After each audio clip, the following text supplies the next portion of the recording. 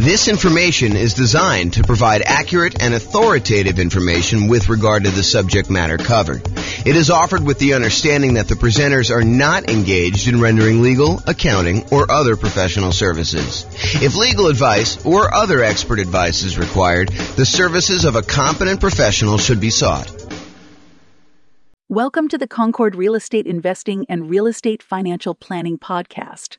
Learn all about investing in real estate in Concord, California, with a combination of real estate financial planning and modeling with numbers specific to Concord, plus syndicated, more generalized recordings of live and pre-recorded real estate investing classes. Not all of them specific to Concord.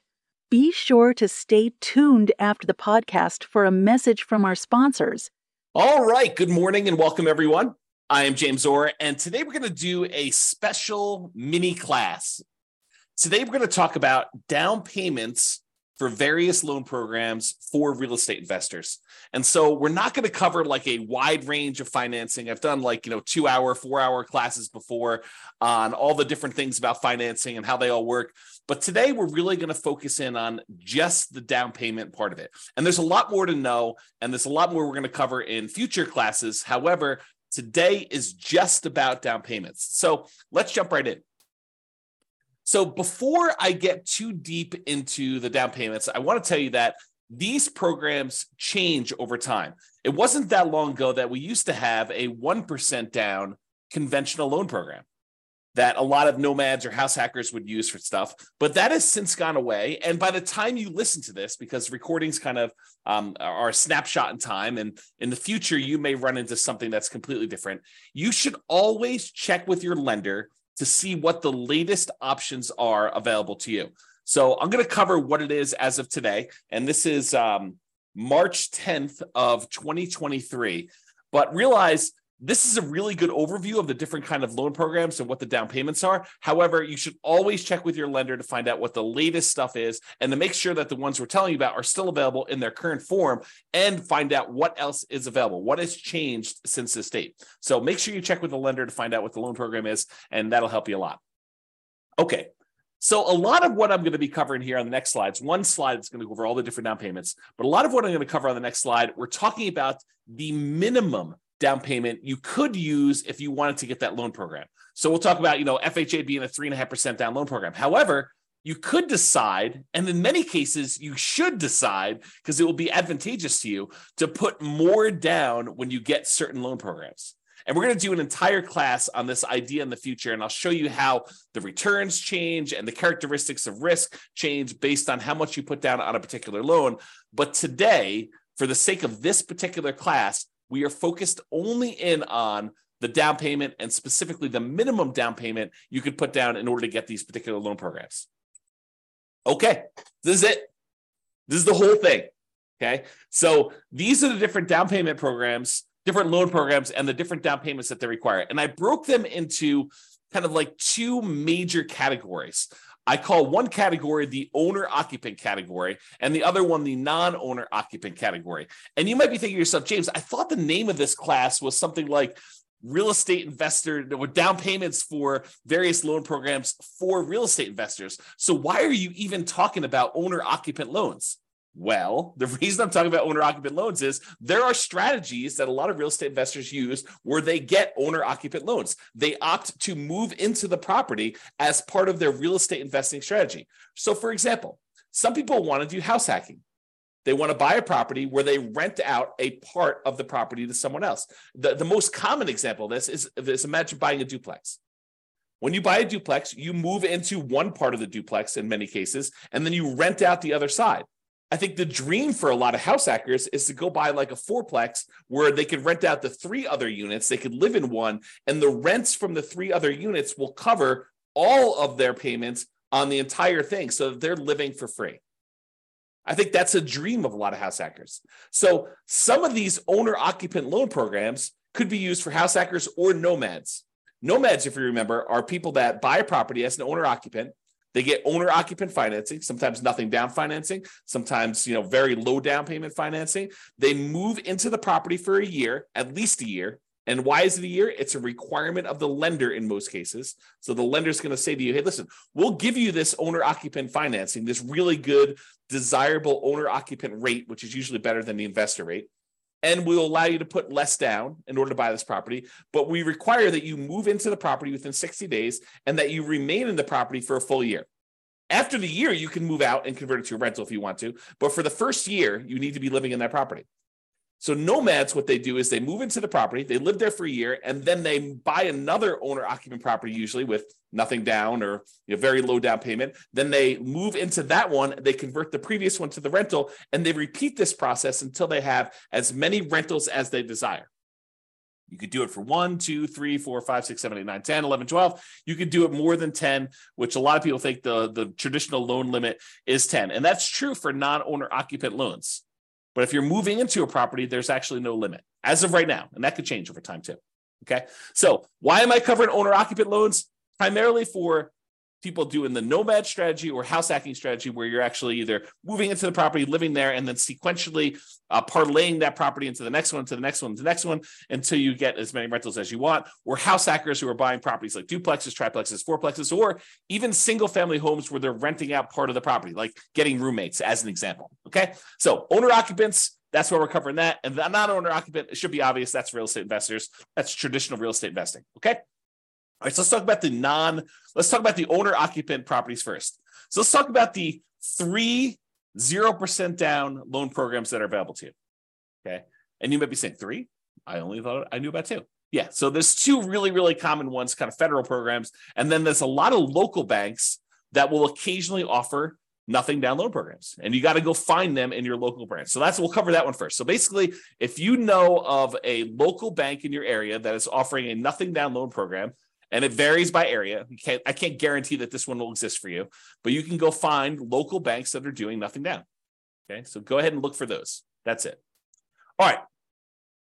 The VA loan program is one of the other nothing down programs, and it requires that you have VA eligibility. So if you served in the military, and in some cases, if your spouse or parents served this, I think there's some weird carve-out exceptions, but go check with your lender to find out what the eligibility requirements are for those.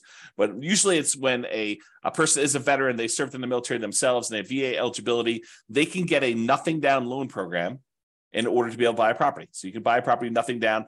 I'm not really covering PMI, but if I think about it here while I'm doing it, I'll sort of mention it. So VA technically doesn't have PMI. They have what's called a funding fee instead.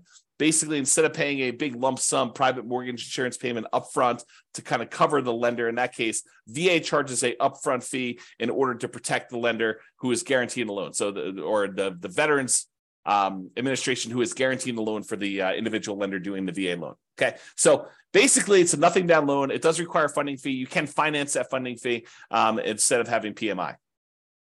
The other nothing down loan program is the USDA loan program. That's the U.S. Department of Agriculture program.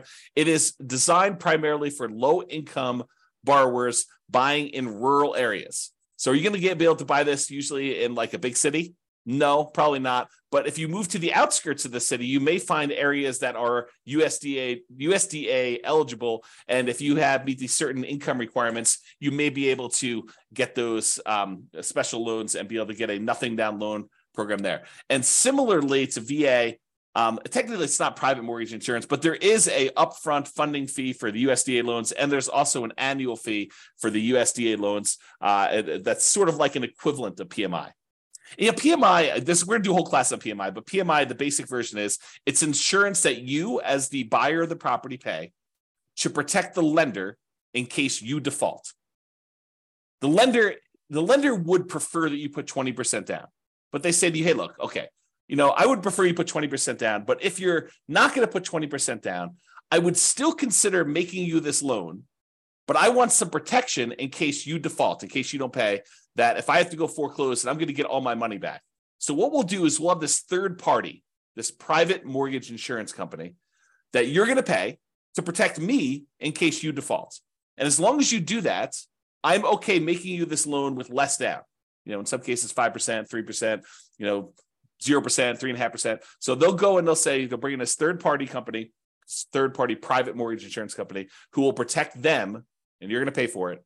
for allowing you to put less than 20% down. That's the way to think about it. Okay. So we've covered the VA loan, nothing down loan program. You usually have to be a veteran in order to get that. So it's limited in who can get it. The USDA loan program, which requires rural property, which means that you will need to buy a property in a rural area. And you can look on the USDA website in order to find out which properties are eligible, which areas are eligible for USDA loans, or ask your lender to help you. They can tell you about that too. Or some local banks will have nothing down programs. So those are primarily the three nothing down loan programs. There's some other ones where you can negotiate that. We're going to cover those here in a little bit, but primarily those are the most common sort of nothing down loan programs available to you. Then the next one is conventional financing. Conventional financing is as low as 3% down. So you can get a conventional loan with 3% down. And then the next step up for conventional is usually that 5% down loan program, which is usually a little bit better from a private mortgage insurance rate, usually a little bit better interest rate. But you can go ahead and get either 3% down or 5% down. Sometimes conventional will have these special programs. I was to mention at the beginning that they had a 1% down loan program not that long ago, but I don't think that's available anymore. Check with your lender to see if it's available at the time that you're about to get your loan, but that's something for you to consider as well. And then, of course, they have the 15% down, 10% down, 7% down, 11% down, 20% down, 25% down. You can put different amounts down. It's not like you have to put exactly 3%. Okay. So conventional, as little as 3% down. FHA loans are 3.5% down. And I'll mention this now too. So the two loans that you could use that are sort of the main loans that you could use to owner occupy and be able to buy multifamily properties are VA and FHA. So if you want to buy a duplex or a triplex or a fourplex, you can use VA financing in order to do that. You got to move into one of the units, or FHA financing in order to do that. You got to move into one of the units to do that. But you can use those to buy duplexes, triplexes, fourplexes, and in addition to single family homes with them. Usually can't do that with the USDA loan. Usually can't do that. A lot of the local banks you can't do it with, but check with them. Maybe their program does allow it. And the conventional loans you can't do that with low down payments like 3%. I believe, and definitely check with your lender because I'm not certain on this one, but I believe the multifamily properties where you're going to owner occupy with conventional, I think those start at either 20 or 25% down. Okay, but again, check with your lender. That's one I'm not sure on. Okay. All right. So we've covered VA, USDA, and your local bank being the nothing down programs. Conventional 3%, 5% are the two most common low down versions of that particular loan program. FHA is 3.5% down. And then we've got two that I'll kind of group together: private loans and creative financing. So private loans is when you're sitting at the Thanksgiving table and you're talking to grandma about how you're buying real estate and how you're getting these loans from banks that are in the 6, 7, 8, 9% range. And she's like, well, I got this CD and the CD's at 2%. Man, I wish I could earn more than 2%. And you say, well, grandma, how about we kind of work together here? You've got $400,000 in your CD. I want to buy a property that's going to need a $400,000 loan, and I'm looking to pay 7%. How about I pay you 4.5%? We'll kind of split the difference somewhere in there, and that would be better for you, and it'd be better for me. Grandma's like, that sounds great. So private loans are individuals who are not in the business of loaning money, and you go and negotiate terms for them loaning you money. It's talking to someone like grandma. So there's a misnomer out there about people going out there and seeking, private funding or something like that. If you're looking for private funding and someone offers that, that's like a service that they offer, that's a hard money loan, right? They're a hard money lender. Okay? They're not really doing private loans. That's sort of like an individual who's not usually in the business. That's how I differentiate them in my head. Some other people may have different definitions, but that's how I differentiate them. A private loan is someone that you go to, that you're asking to make a loan, who's not typically in the business of loaning money. If you're going to someone who's in the business of loaning you money, that's a hard money lender, okay, which we'll cover when we talk about non-owner occupant. So private loans, the amount of down payment you negotiate with grandma is wide open. Grandma may say, I'm okay with nothing down. Grandma may say, I want 10% down. Grandma may say, I want 50% down. And then you got to decide if you're willing to play with grandma's terms. So you got to understand that the terms of these private loans is completely negotiable. They're not written down anywhere because you're talking to an individual who's not in the business of making loans, and you're actually the buyer in this particular situation, and you're coming with a meeting of the minds and trying to figure out what is acceptable to them, what's acceptable to you, what works, what's fair. Okay, so it's completely negotiable as to what the down payments are. Similarly with creative financing. Creative financing is a lot of times when you're going to the seller of a property and you're negotiating terms to be able to buy that property creatively. Buying the property subject to the existing financing and maybe financing a little bit of their down payments to them. Or maybe there's no down payment to them. So it's all negotiable. Or maybe you're doing owner financing and all the terms of owner financing with the seller are completely negotiable. So I can't give you like a down payment amount for private loans or creative financing because you're negotiating with an individual and there are no set rules. Okay. All right. So those are all the owner occupant financing type of options. Like 3, basically nothing down, VA, USDA, and your local bank. There's conventional 3%, 5% is probably a little bit more common. FHA 3.5% down, private loans and creative financing. Now let's talk about the non-owner occupant investor loans, which is probably what you're more familiar with. I'll start with conventional. There are, as of right now, 15% down conventional non-owner occupant loans. You could buy an investment property with 15% down. Now you're going to have a slightly higher rate and you're going to have private mortgage insurance because you're putting less than 20% down on usually on those loans. Okay. Or you could bump up to 20% down and you could have no PMI.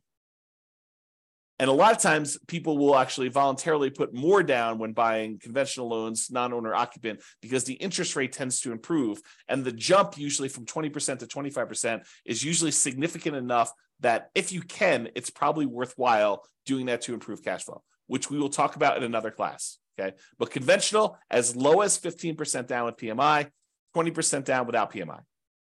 Hard money loans, we talked a little bit about that. We talked about private loans. Hard money loans are for people in the business of loaning money. They typically are short-term commercial loans. Think a loan for someone doing a fix and flip, and that's probably the most common version. They want to go buy a property that they're buying at significantly below market because it needs a lot of work. They're going to a hard money lender, and the hard money lender says, okay, I'll loan you 70% of the after repaired value of the property. And I will loan you that for 6 months so that you can get the property, purchase it, rehab it, and then refinance it or sell it and get out of that loan. And these can be nothing down. You know, a lot of these lenders for hard money loans will say, look, I will allow you to buy a property and, you don't have to have any money in the deal as long as the deal is good enough. If the deal is sort of like marginal, they may say, look, I want 10% down or 5% down or 20% down. It's negotiable too. But again, these are all over the place. There's a lot of range in what they are, but they can be nothing down.